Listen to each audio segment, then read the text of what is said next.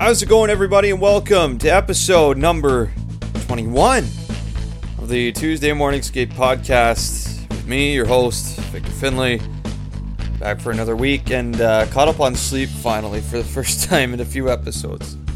I am not wickedly fatigued this time, although I am in the middle of preparation right now for the U Cup.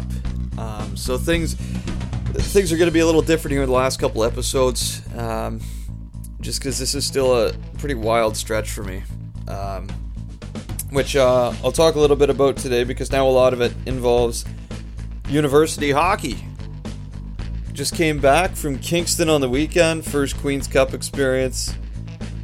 Be headed out to Lethbridge on Wednesday night, and be in town for the whole U Cup, so thrilled to be a part of it again. Saturday was great. I'll talk a little bit more about the Queen's Cup here in a bit. The drive back home, though, that was wild. I think, well, I mentioned the travel experience I had getting down to Windsor for OHL with my Via Rail being delayed.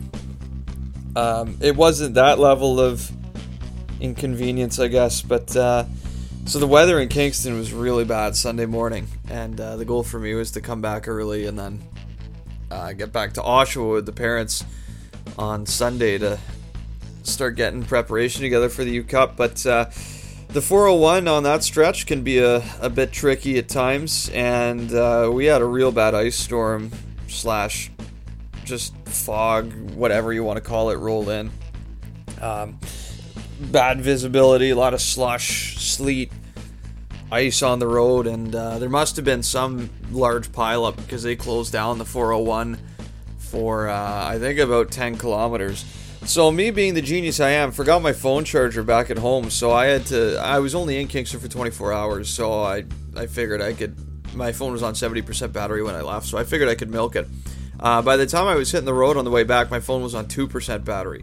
So I knew, so when the 401 was closed, of course, detour, so I knew as soon as I opened up the GPS app on my phone, I'd be sewered. It was gonna die. So I had to improvise a little bit to get around, and ended up exploring some small town Ontario that I didn't expect to. But got through it, through the wind and the rain, the ice and the snow, and made it back home in about 3.5 hours. So another travel adventure for me. Hopefully the flight to Lethbridge will be uneventful. That would be great. So, we'll see. You never know. But here I am again. So, Kingston was fun, though. I've been there many a time for OHL. Carl Harris Cup, done there before. But we'll talk about Queen's Cup in a little bit.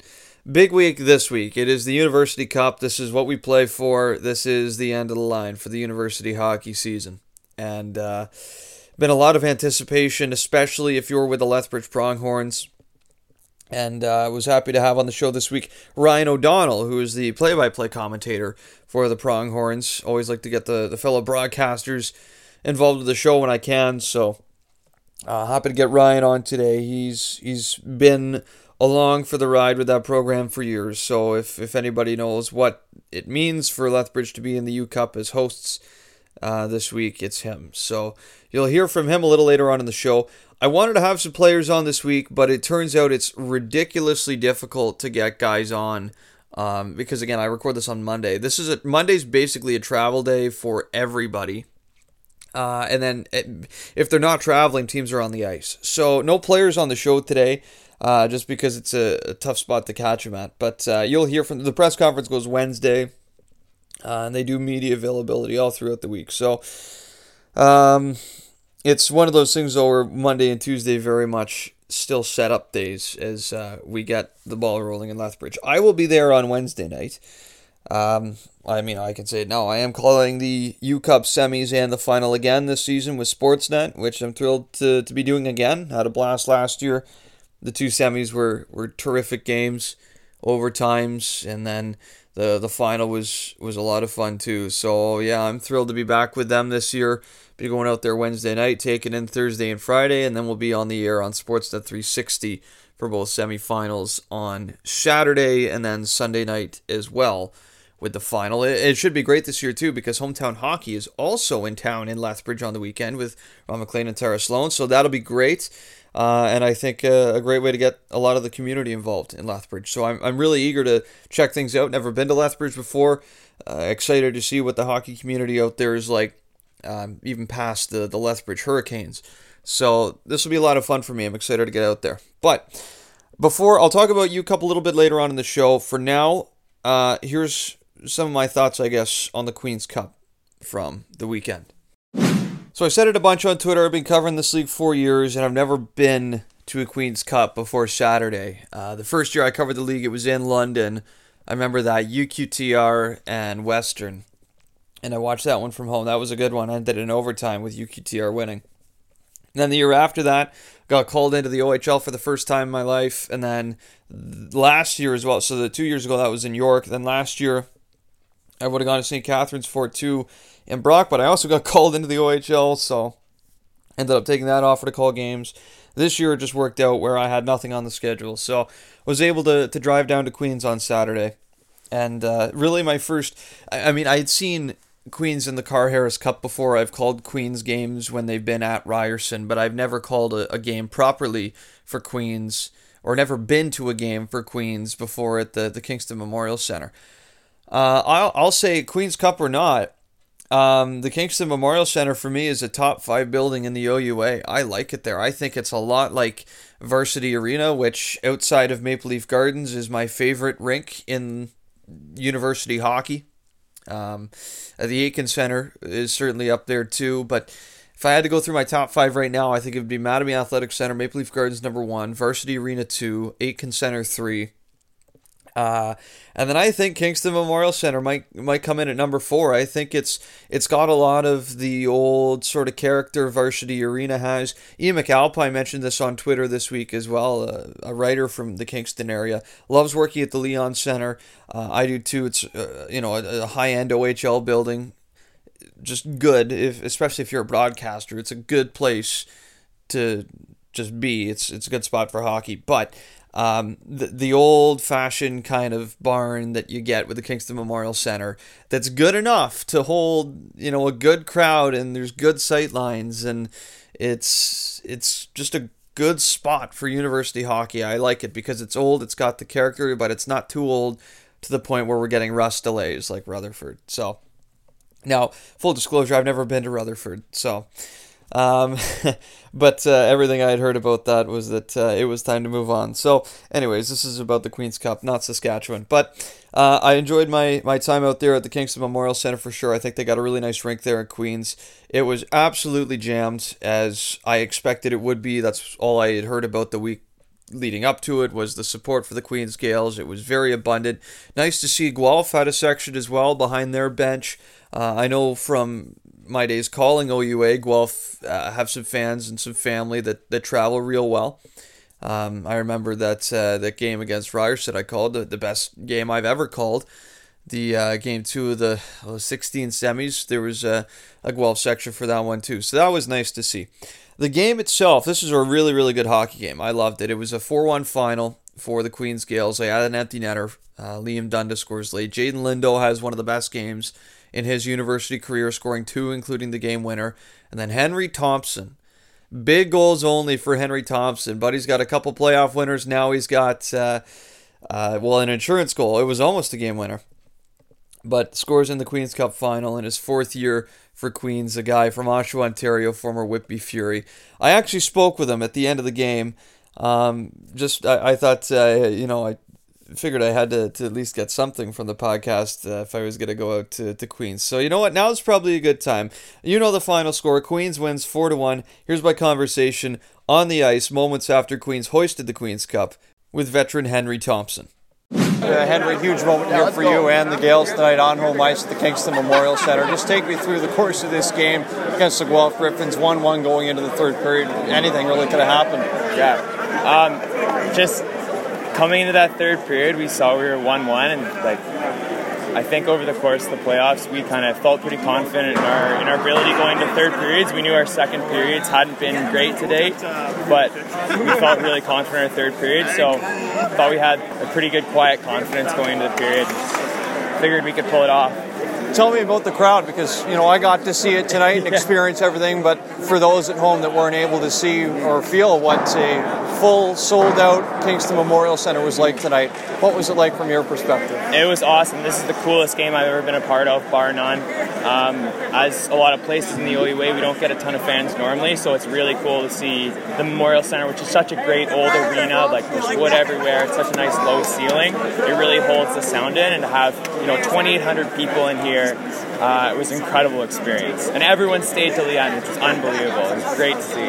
Now, you don't score a ton of goals, but every time you do in this league, they always seem to count for something. For those who don't know, you've had a couple playoff OT winners, a couple game winners in your time. Tonight, you scored a championship final. It wasn't the game winner, but it was pretty close. It's the insurance marker, so it counts for something. What is it about these games? Is it a different stick you use or something for when everything's on the line? You seem to step up a little more. I'd love to tell you that it's a different tape job or something, because then I could know what it was, and I do it all the time. But I don't know what it is. Kind of just puck seems to bounce my way sometimes. Like, it seems like I'm beneficiary of a lot of good passes in these games when other guys step their game up. Just puck seems to go in sometimes. Nationals now you get to look forward to. You knew you were already going to be there, but I'm sure being able to go on a high note, like winning a championship at home, has to be a huge boost for your guys moving forward, right? Yeah, absolutely. It makes a huge difference. I remember 2 years ago when we unfortunately lost to York in the finals. It was really crushing, but it's different. He's still going to nationals, but it's a lot different. It'll be a lot different going in, having won our last couple games, and we're kind of going in on a high rather than trying to ride out a peak in the valley. There you go. That was, again, Henry Thompson of the Queens Gales. Somebody I wanted to get on the show this week a little bit, because I think he's just a great story of a junior A guy that had some real challenges in cracking the lineup at Queens, and he just stuck it out, and he finally got what he deserved the other night in a championship.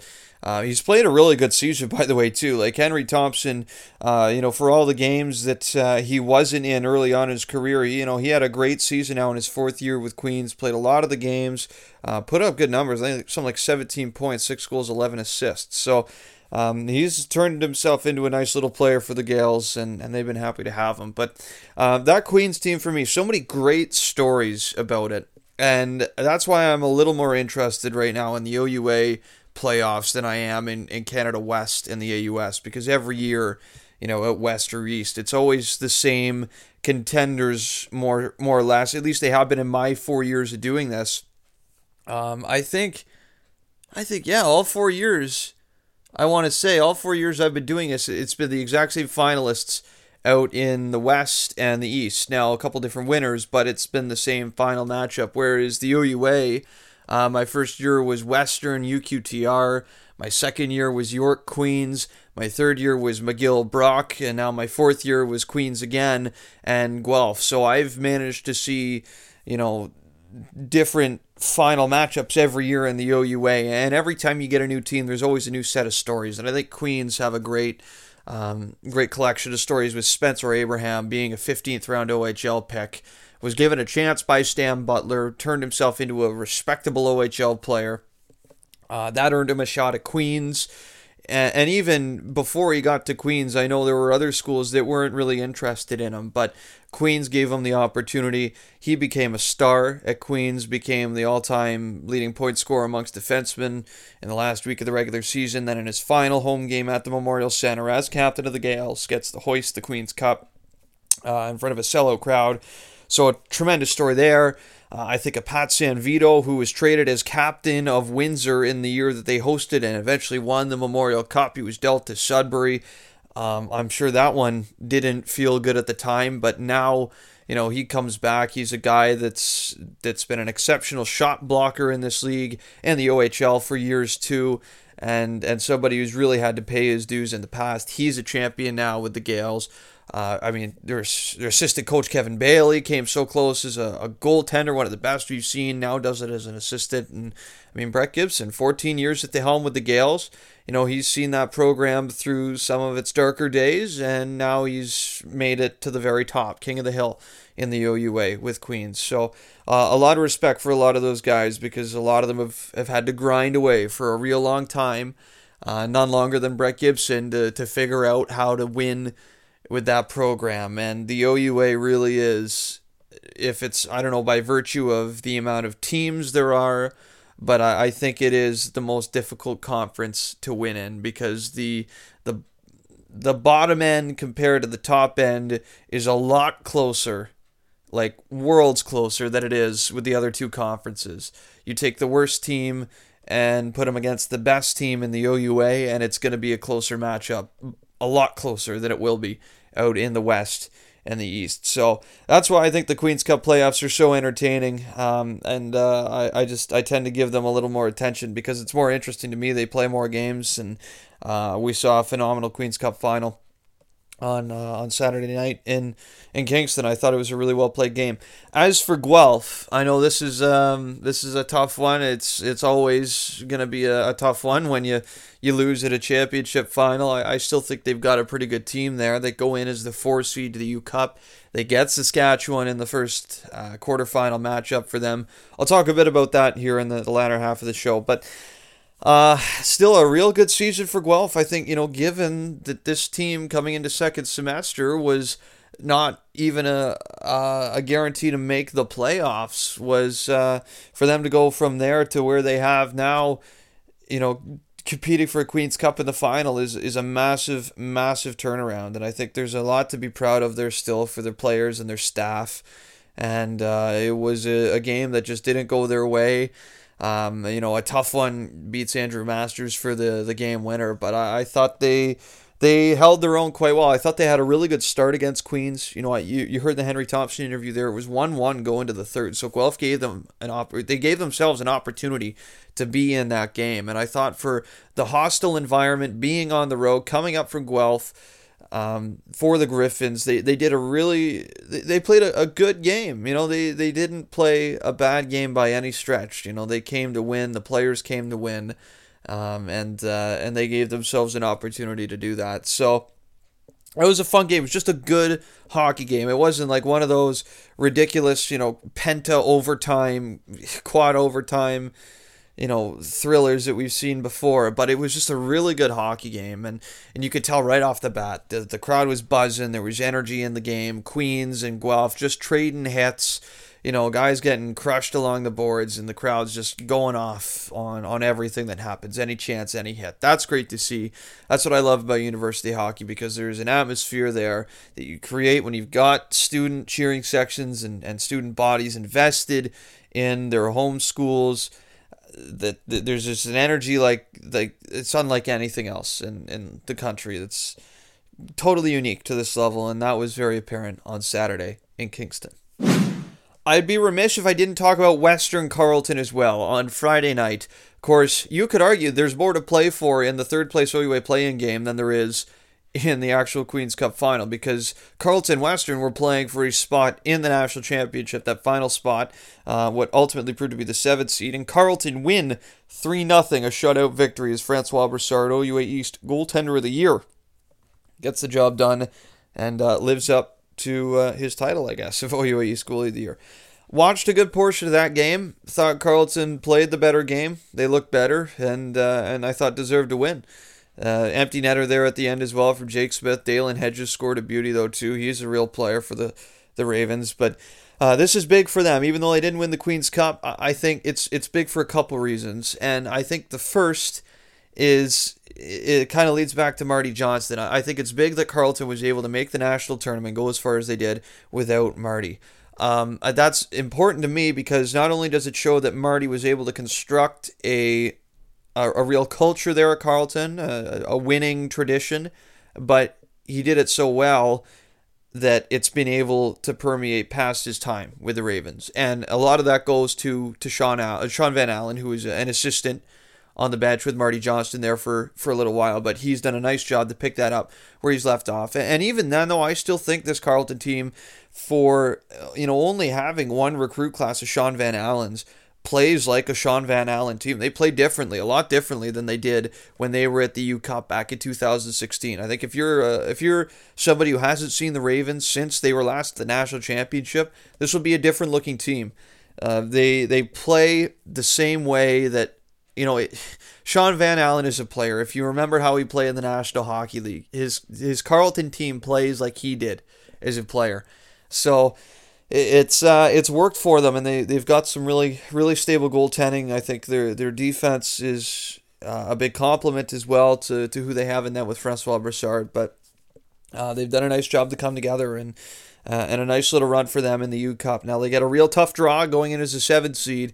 But, you got to believe this was a team that, of course, last time they were in the national championship went to quad overtime against Saskatchewan. And that was a Sask team that ended up losing out in the semis, but I thought had the tools to go all the way that year, and then almost did the next year, too. They were all the way into the U Cup final against UNB, which was with a team that was quite similar to the one they had the year prior to. So we'll see what Carleton's got in store for us, but I think a nice nod for them to get through to the national championship and what's been a really good season overall for the Carleton Ravens. Got to mention the AUS Final too, because UNB win it again this year. In 2 games they sweep St. FX.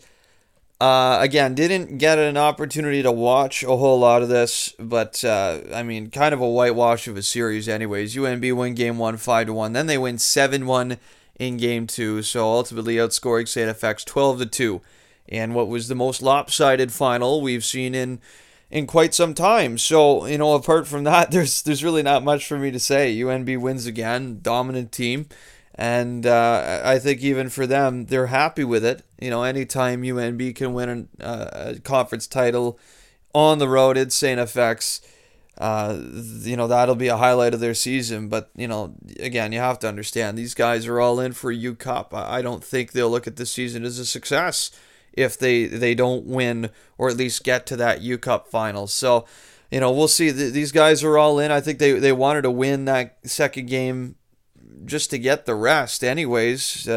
Maybe get a bit of an upper hand here on a Carleton team that's played on Friday, leading into the U Cup in Lethbridge. So UNB, at the recording of this podcast, they might be in Lethbridge by now. So they're showing up early on in the week. They'll be on the ice. They'll be ready to go again. For St. FX, it's tough without Holden Cook. They've got to figure out how to turn things around real quick. Did get Brad Peddle back on the bench, so he'll be with them again for the University Cup, which theoretically could help them. This is a team as well that's played 10 playoff games. So, they've come into this U Cup a little weathered, I guess, if you will. And, with no Holden Cook, missing a lot of games in there. I don't believe Bryson Cinfroni played in the final either after getting knocked out midway through that St. Mary's series. So they're a little depleted right now. There's no doubt about it, St. FX, and they'll need Chase Marchand to be great again at the U Cup for them to have a shot. But we'll see how it pans out. Hopefully the team or the games that these two teams have in the U Cup are a little more exciting than the AUS final, because again, UNB with a I guess we'll say comfortable AUS championship victory this season in 2 games.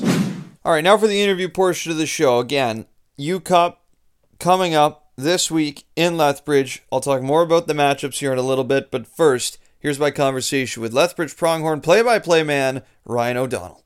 Well, the University Cup is officially here. Teams now en route, if not already in Lethbridge, getting set up for the Thursday start. Of course, the press conference on Wednesday and some of the festivities getting underway a day before Game 1 in the quarterfinals goes on Thursday. And then, of course, Thursday night will be the host Lethbridge Pronghorns in action, taking on the University of Alberta Golden Bears. That's the game that a lot of that community has their eyes set on right now. And with a lot of players and coaches in transit, what better time than now to talk with another broadcaster in this league who sees it from a daily basis, and somebody who knows Canada West Lethbridge Pronghorns hockey probably better than anybody else in the country right now, and the guy who will be calling the quarterfinals and bronze medal games in the David Johnston University Cup this year. Ryan O'Donnell joins me on the phone now. Thanks for doing this, Ryan. Yeah, thanks for having me. Looking forward to it. So here we are. It's been a long wait for Lethbridge. I'm sure you remember the day that it came out that Lethbridge was going to host the University Cup in 2019. What's been the waiting process like for that team, and how eager do you think they are to finally get on the ice for the U Cup? Well, they've been practicing hard for a few weeks here now, obviously, after being eliminated by the Calgary Dinos in the postseason in what was, honestly, if they could have had their special teams going at the same rate as the Calgary Dinos, it would have gone to 3 games. And they've been working hard in practice, but they're definitely eager to get going. And it's been a long process, really. I remember 6 seasons ago, my first year working for the team, we had 2-win seasons. So to get into the University Cup, regardless, to be as a host and not, I guess, technically earn your way as a league champion or second place team, it's definitely exciting. But to make the playoffs this year, I think for the program was a huge accomplishment. And I know for a fact all the guys are excited and raring to go. Yeah, well, Lethbridge was a big story in the offseason with Spiros Anastas departing for the ECHL. Murray Nystrom comes in fairly late in the offseason to take the reins as the head coach of this program throughout the season. Guide me through this year a little bit with Murray Nystrom at the helm. You know, you've seen this program now. You've mentioned it for a few seasons under Spiros Anastas and now under Murray Nystrom. What was the course of this year like for the Lethbridge Pronghorns en route to getting to the playoffs for the first time since 2012? Well, I think it's not only on the ice but off the ice. These guys have been through a lot, not just with the coaching change, but the majority of the guys were really close with former captain Brock Hershey, including myself. Right. And I think it's been a tough couple of years around Southern Alberta. I mean, obviously the Humboldt Broncos bus crash hit Lethbridge really hard with the passing of Logan Boulet and all what he's done with his organ donation project has been amazing. And I know, and specifically, Michael Grant was best friends with Logan, so that was a real tough time for everyone involved with the Pronghorns because Logan had aspirations to play for the Pronghorns, as far as my knowledge. So that, not just the coaching change, but that was a real tough transition in learning all that. But yeah, as far as the coaching change, the start of the year was definitely it was a tough transition, I think, because not only were they very short players off the hop, with not having much of a recruiting class, they actually had 2 players in September, which filled out the roster. So it was really tough in that aspect, and then an abundance of injuries in the first few weeks of the season. I think they started off 2-6 or something along those lines, and they had to go into Saskatchewan playing with 9 forwards and 6 defense. And not only was it 9 forwards and 6 defense, it wasn't that it was their depth players missing; it was key players out of the lineup. So it was a real learning curve the first bit with head coach Murray Nystrom, and they turned their season around pretty good up until Christmas. They got some victories to really get themselves in the playoff mix, and I think as the season went along, the team got better, and it showed. They had a great series against the UFC Dinos, so it's definitely been a transition from the start, but I think they're definitely fully ready to go for nationals. Well, it never seems to fail, does it, that when a team has a bit of a short-handed roster, the injuries always hit a little harder than, you know, when they've got the depth to actually deal with it. All of a sudden, then everybody seems to be healthy. But, yeah, you mentioned it. This year was definitely a transition, I guess, in more ways than one for Lethbridge. But it did seem to get better, as you said, as well, towards the end of the year. What specifically was it about this Lethbridge team that you saw improve, or maybe a couple players in particular that you really saw come around to be a lot better towards the end of the season? Some players just fit under coaches better, right, and under certain coaches. And one guy who I think has really flourished is, two guys in that matter, is the defense pairing, because they played together probably 24 of the 28 games this year, of Jeff Raymond and Evan Wardley. I thought their game just went to another level this year, and Evan, I think himself would say he under head coach Spiros Anastas didn't really fit his style of play, and now under Murray Nystrom he fits his style of play. And they've done a great job. They've been up against tough matchups all season long, and they tend to play against other teams' top lines.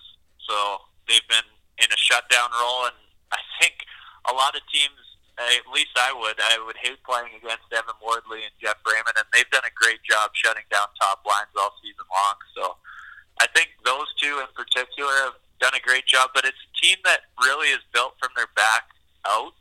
They got three really great goaltenders. I mean, Johnny Hogue obviously doesn't see much action. He's typically the third-string goalie, but Taz Berman only got into 5 starts this year, and I would argue he was outstanding in all 5 of those games. In fact, played against the Alberta Golden Bears at the MMAC Center back in November and made, I think it was 60 saves in a game that the Pronghorns lost 4-3 in overtime. So, and then obviously Garrett Houston carries the ball quote in goal, and he was remarkable. And I think if not for the Pronghorns being a 6th-place team, I would argue he's the best goalie in Canada West.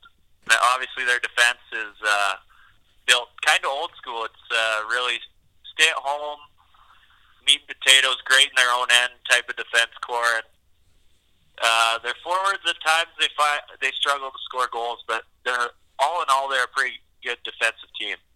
Yeah, well, I guess when you look at some of the more offensive players on this Lethbridge team too, the guy that's stood out for me over the last couple of years and this year in particular as well is, Justin Valentino, who's been at Lethbridge now in his 5th season. He scored 16 goals a couple of years back, and a guy that's, not a very big player. He never played major junior, but, what a great university hockey player he's turned into. What have you seen with him over the last 5 years and maybe this season in particular too? Well, honestly, that was head coach at the time, Spiros Anastas' first recruiting class, and no one really knew what to expect from really any of those players that came in that year because Spiros had no time to recruit because he was transitioning from coming over from the American Hockey League, and he had, I think they had 5 players in that recruiting class, I want to say, and Justin, along with all of them, were junior A players, which sometimes obviously can pan out, but sometimes you really don't know what you're going to get. And he's a guy who every single year has gotten better, and I would argue for sure is one of the best players in Canada West, in fact. And he works his tail off every shift. He's a really intelligent player, and it's funny because you see all these kids go from junior A to NCAA, and then the guys who don't get a NCAA scholarship tend to end up in the U Sports hockey, and everybody just kind of forgets about them. But I think Justin's got a very long pro career ahead of him if he wants it.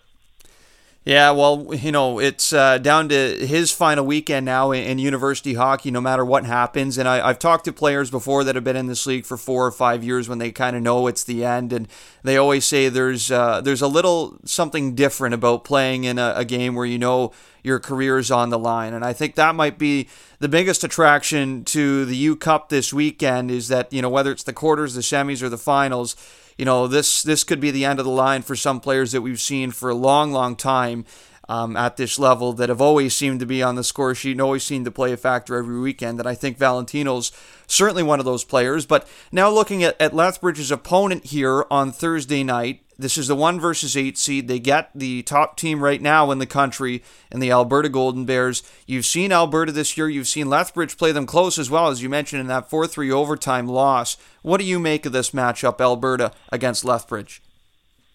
Well, it's definitely not going to be an easy matchup for the Pronghorns. And mind you, when it's the top 8 university programs in the country, no matchup you're getting is going to be walk in the park, so to speak. And I think the Golden Bears, they bring plenty of offense. That's to say it lightly. I mean, you look at their junior careers, and the majority of those guys are 100-point players at the top end of their careers in junior, which is remarkable. And their whole team, if you put that team in the East Coast Hockey League or the American Hockey League, they would give a lot of teams a run for their money. Sure. They're going to be a tough opponent for the Pronghorns for sure, but it's a team the Pronghorns actually through the last 3 to 4 years have played very well in Lethbridge. And a matter of fact, they actually got a victory in Edmonton a couple of years ago as well. But it's a team that it always seems to be a close game when it's in Lethbridge. And I think with the crowd, which should be a great crowd on Thursday night, should favor the Pronghorns. I mean, some guys I think might have a little bit of nerves, but I think that will go both ways, not just on the Pronghorn side. So I think the key for the Pronghorns for sure will be you got to get off to a good start against the Golden Bears, because that team, they can quick strike offense better than I would say anyone in the country. So it's going to be a tough matchup, but the Golden Bears, you never know in a one-game elimination, right? Like, sure. Anything can happen. You get a goalie who stands on his head. You get the right bounces. I mean, one-game elimination, anything can happen. So the Golden Bears definitely won't be an easy opponent, but, I mean, for the Pronghorns' sake, anything can happen, and you hope it goes in your way. Yeah, well, when you say a single-game elimination, the goalie has to stand on their head in most cases. Where it's what we would call an upset. I think Garrett Houston is the type of goalie that is capable of having a night where he can make a lot of saves and keep his team in a game against anybody in the country. Is that fair? Yeah, absolutely. I mean, he's shown numerous times, not only this season, but in his Canada West career, that he can keep the Pronghorns in games and steal games for the Pronghorns. And I think not only is this a great team opportunity for a lot of players, but I would assume, you would know better than I have, will be my first U Sports championship experience, but I would assume there's going to be a lot of scouts around. Oh, yes. Yep. Especially with the season that Luke Philp is having up in Edmonton, and Jason Fram up in Edmonton, and there's plenty of other players across the country, but I know those guys in specific have gotten recognition. This is a great opportunity for plenty of players and every single player in the tournament to get that pro recognition that some of these guys definitely deserve. And for a guy like Garrett Houston, not to put the pressure on him, but I mean, if he has a heck of an outing, or anyone for that matter, if Brooks Maxwell is a heck of an outing for the Pronghorns, there are guys on U of S. I mean, it's you're getting that extra exposure in a national championship. So, I mean, if you can play a good game or have a great tournament, your odds are in your favor as far as your future as well. Yeah, and you're absolutely right. The scouts always do show up a little more to these U Cups. They have in the past, and I would expect it's going to be the case again this year. And I think the big thing with that too is scouts really want to see the best against the best, and that's what you see at the U Cup. Mark Simpson is another guy who got recognition from UNB this year as somebody who's getting lots of NHL interest. Was at Washington main camp the last couple of years. So I think there's a lot of NHL teams that are interested to see how some of the country's top players stack up against some of the country's top teams as well. And that's a big selling point as well, I think, for a lot of fans now too. Certainly in my 4 years, this is the most that NHL teams have been paying attention to university hockey on a day-to-day basis with some of these players like we've mentioned, but some great teams in addition to some great individual players that we're going to see there on the weekend. What are you expecting for the kind of turnout? Because you live in Lethbridge, you see what this team is like or what this community is like as a hockey community, whether it's with the Pronghorns or with the Lethbridge Hurricanes. What can we kind of expect to see from the community of Lethbridge this coming week? I think for the Pronghorns game, from what I've heard, is it should be a very good crowd for the Pronghorns game on Thursday night there.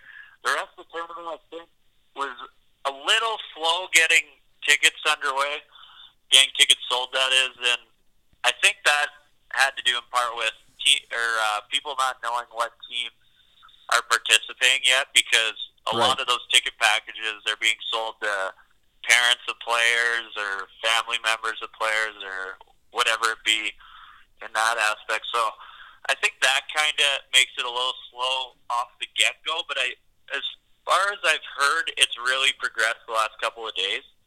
And what I think, watching over the last 7 years, paying attention really to youth sports hockey, is that it has improved immensely, not only the last couple of years, but from when I started covering the Pronghorns 7 years ago, the caliber of hockey has just gone through the roof. And I think people who come out to the games this weekend, whether it be to one game or all 8 games, for people who really don't pay attention to youth sports hockey very often or don't get to see very many games or whatnot, I think they're really going to realize how good youth sports hockey is. And I think it's still, I mean, we talk about it all the time, but it really doesn't get the credit it deserves.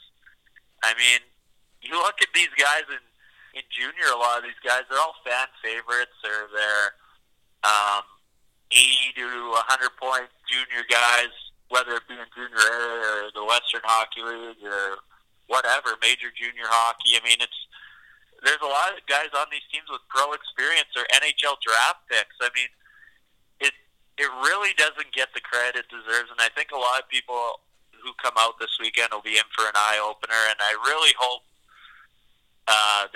the majority of the games this weekend are packed, because these guys really do deserve it. Yeah, and I think, we've seen this tournament, Ryan, the last couple of years out east, and there's been, great support, whether it's in Halifax or Fredericton. It's been a little while since it's come back out west. So, obviously we both know the quality of hockey that's at this level, but do you think it was really important that U Sports got this tournament back out west as well, to be able to showcase to a Western audience too just how good these players and teams are? Yeah, I think it definitely, I think, needs to be moved around, and I mean, they do a good job of that, obviously, moving it around from zone to zone or league to league in that aspect. And I think a reason maybe too that the crowds or the ticket sales didn't go great off the hop was that if you look at Acadia and St. FX and New Brunswick, now I haven't been out there, but I've seen a map and I've heard that those teams are all within a very close region of one another. So in that aspect, you get teams like all those teams playing in the national championship when it's out there, and you're going to get a lot more people from out of town because they're so close together going to the tournament and watching. Whereas out here, the closest opponent's 2 hours away, that being the Calgary Dinos and Mount Royal Cougars. Now, obviously, they aren't in the U Sports Championship this weekend, but the closest opponent that is the Alberta Golden Bears, which is about 4.5, 5 hours up the highway, and then you got the Saskatchewan Huskies, who are about 6.5 to 7.5 hours away. So it's definitely, from that aspect, it's a lot harder, I think, to get ticket sales going. But yeah, it definitely, I agree with the sense that it needs to be moved around conference to conference and try and get more people from conference to conference involved and wanting to pay attention to this brand of hockey. Now I'll kind of bring it back around here to you as a broadcaster, because you get to call the 4 quarterfinals on Thursday and Friday, and then the bronze on Sunday as well. We've seen before in this tournament, as I'm sure you're well aware, how wild some of these games can be. It wasn't that long ago we had Saskatchewan in quadruple overtime, then triple overtime. So anything can really happen in this tournament with the way it goes with single game elimination. And it's given us just a wide variety of games in the last couple of years. What are you excited for most here about getting to call some of the U Cup games this weekend and take in the whole experience? Well, for one, I mean, for me personally, growing up as a Lethbridge Hurricane fan, whenever I get to call a game at the MMAX Center, it's exciting. When I was a young kid, obviously the MMAX Center, those guys are your idols when you're watching the Hurricanes growing up. So for me, anytime I get to watch a game at the MMAX Center, it's kind of like my NHL rink, I guess, because I didn't grow up in an NHL city. So whenever I get the chance to call a game at the MX Center, that's exciting. But obviously, I'm looking forward to in a single elimination. I mean, you don't get that much in hockey unless you're going to a best of 7 or whether in U Sports, I guess a best of 3 or a best of 5. So you don't get that single elimination. I mean, everyone's going to be going $120 out there and giving it their all. And whereas when you see best of 7, the first couple games sometimes can start out slow. Don't get me wrong. Obviously, every game counts the same. But, I mean, you get this single game elimination, it's all or nothing, really. So I'm looking forward to it. I hope my lungs are and my voice is prepared to hopefully call some overtime games. But nonetheless, and a matter of fact, I've never called a playoff game because out here in Canada West, we have that format where there isn't a home playoff game if you're the lower seed. So it's exciting for me as well. I mean, as much as it's the biggest game of a lot of these players' lives, it's for us broadcasters, it's the biggest game of our lives too, or biggest games of our lives too. So I'm really looking forward to it, and I hope there's some overtime games. I hope there's dramatic hockey, and I hope that we're in for a heck of a tournament because the ones the last few years have definitely been crazy, like you mentioned. Yes, well, I hope so too. And Ryan, great to hear you're getting your shot. I know it's been quite a wait there for you with Lethbridge, and you've got a couple more days here to make sure that your voice is all ready to go for Thursday night. So best of luck when it comes around, and we'll see you in Lethbridge. Yeah, hopefully you don't blow away on your way out here. It's pretty windy over here. It's the windy city of Canada, so yeah, bring your wind jacket, so to speak, and look forward to meeting you too, Victor. It should be a fun week out here in Lethbridge. Big thanks again to Ryan O'Donnell for being a part of the show this week. I'll try my best to not get blown away. Hey, hopefully that wind turns into a tailwind for us. Flying in from Toronto. Well, actually, we're going to Calgary first, then from Calgary to Lethbridge. So hopefully that wind helps us out a little bit. It's a good thing we're indoors too. Anyways, good to hear Ryan too finally getting an opportunity to call some really good hockey. I mean, I didn't really think about it at the time, but he's right with the way the Canada West playoff format works.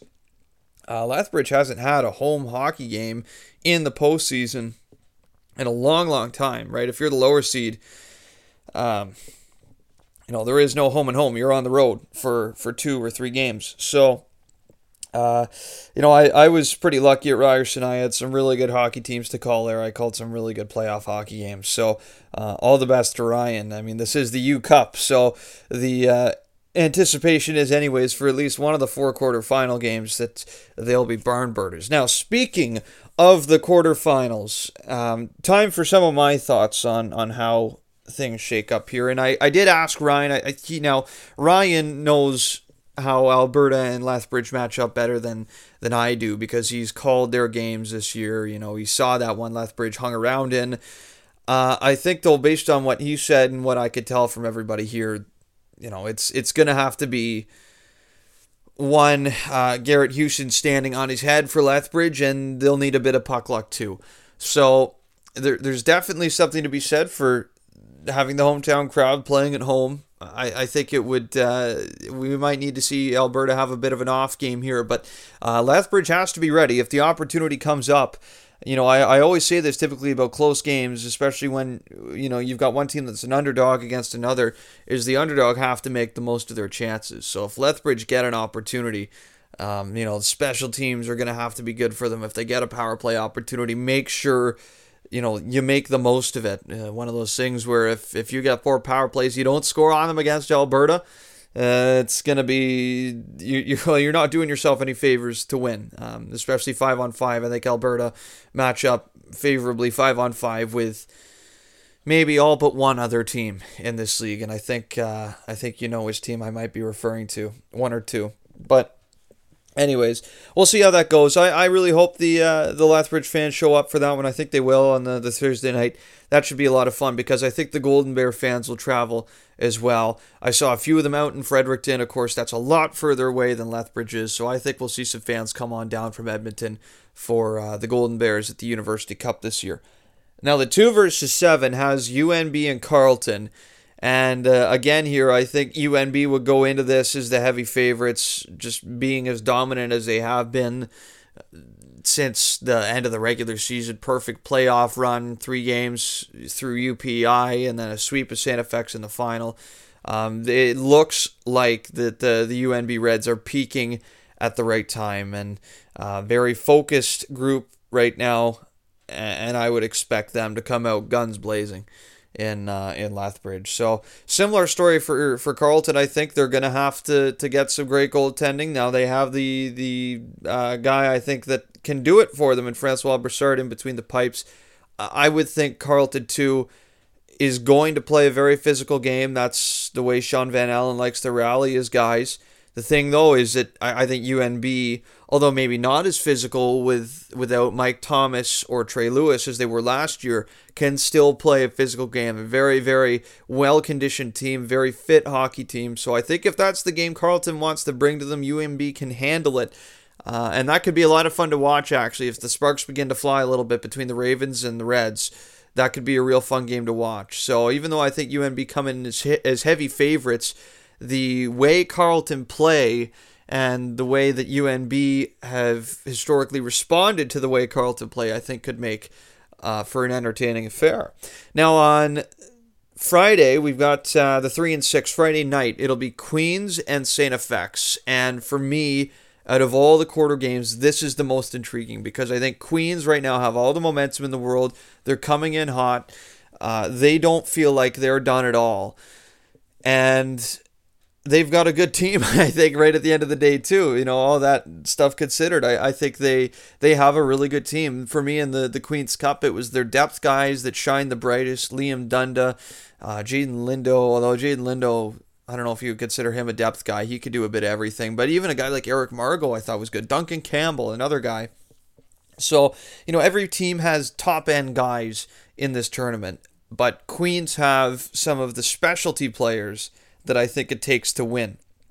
Plus, Justin Fazio has been incredible in goal for them. So, 2 teams that are coming in through very different paths, right? St. FX, the last month, this controversy-ridden month for them, combined with a demoralizing loss in the final against UNB.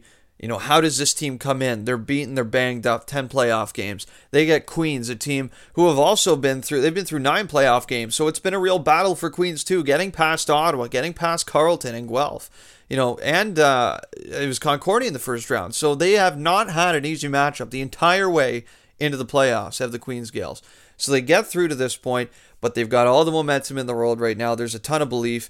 Brett Gibson is a confident coach, and it shows in the way his team plays, and they have to be confident again, and I think they will be, to have a chance against St. FX. So this is the one that, to me, could really go either way. We'll have to wait and see, but I think this could be a great quarterfinal matchup. The final one, the 4-seed Guelph against the 5-seed Saskatchewan. Now, 2 teams here. This one's interesting to me because both of them are coming in off of losses. And if you ask me, I definitely think there is an advantage to coming into the University Cup tournament on the heels of a win, especially a championship win. But when you've got 2 teams here that have both lost in the final, it kind of evens things out a bit. UNB has proven in the past, in recent history, you can win the U Cup after losing in your conference. So this will be a long way up, though, for both of these teams to get to that point, being lower seeded than any of those top 3 teams. But I think this could be a real intriguing matchup. 2-1. I honestly don't have a great pulse on what to expect because I know the way Saskatchewan plays, which can be a not very flashy brand of hockey, but it works for them against a Guelph team that, when they click, can be a very flashy team with some of the top-end guys they have. So I think, you know, does Todd Winder show up and have a great quarterfinal game? Does Mikkel Agard have a great quarterfinals? You know, does Seth Swenson have things kind of click? So there's so many almost combustible elements for Guelph, that guys that can pop off and have big games for them. A lot of this outcome in this game, I think, is going to be on how Saskatchewan shuts them down. The thing Saskatchewan do have for them going into this is they've got A, the rest, and B, one of the best goaltenders in the country, might be the goalie of the year, Taran Kozin. It would not shock me. The season he's had is tremendous. He's been aided big time by the defensive group he has in front of him. I still think it's deep as heck for Saskatchewan, even without Jordan Francouz and Kendall McFall and Connor Cox this year. They haven't missed a beat defensively, so I really think Saskatchewan have an advantage there. They might be the best defensively minded defensive team in this entire tournament. So it'll be tough. I thought Queens did a pretty good job of shutting down Guelph on Saturday night. It's not going to get any easier for the Griffins as far as generating offense in this game, but they've got the talent up front, I think, to try and crack open what could be another exciting game, but one that, again, I'm struggling to picture how that one might turn out, because we're looking at two teams with pretty different styles of play, which we never see cross paths, right? So that could be a fun one, though. I'm definitely keen on watching and tuning into that matchup on, I think that's Thursday, is it? I could be wrong. But anyways, Queens and Guelph should be fun.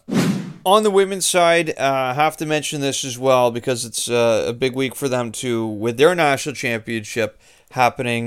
They also get started on Thursday, March the 14th at Charlottetown, Prince Edward Island. The field there is set as the St. Thomas Tommies capture their first ever AUS Women's Hockey Championship title. A huge one for them. They win 2-1 in the final game against St. FX, as fifth-year goaltender Abby Clark takes playoff MVP honors. So huge for St. Tommy's. It feels great to talk about that program again on this podcast. I actually believe on the men's side, Connor Sanvito, I'll have to look into this. I think he'll be the last ever St. Thomas Tommy from the men's program to play a game in U Sports Hockey when he suits up with the Lethbridge Pronghorns this coming week. So a big one on the women's side for St. Thomas University with their championship title. And then on the women's side, the McCaw Cup for the OUA as well. Guelph nearly pulled off the sweep. Had the Griffins won the Queen's Cup, they would have, but their women's hockey team are crowned McCaw Cup champs for the third time in the last 4 years with a 4-2 victory over the U of T Varsity Blues on home ice at Griffin Center Arena. So a huge victory over there for the Guelph women's program. They're off to the national championship with U of T. That gets started, as I mentioned, on Thursday. Manitoba will play Guelph to kick things off. UPI get the Montreal Carabins. And then the next two quarterfinal games on Friday will be U of T against the Alberta Pandas, with McGill taking on St. Thomas. Then semis on Saturday, and the final, and bronze as well, on Sunday, March the 17th as well. So, national championship coming up this week too for U Sports women's hockey. Finally, a bit of a FIJU update here, and it's not the best news for Canada, but they will play for bronze after they lose 5-1 in the semifinals to Russia, who I figured would come into this tournament with a stacked team, with it being in Krasnoyarsk. Russians real good again, will play for gold. So a bit of a disappointment there for Canada, but Kevin Hamlin and his group will rally for the bronze. The women have already played in the final. They lost to Russia as well. They come home with silver. So looking for at least a medal here from both the men's and women's teams, which would be huge for U Sports over on the international side of things.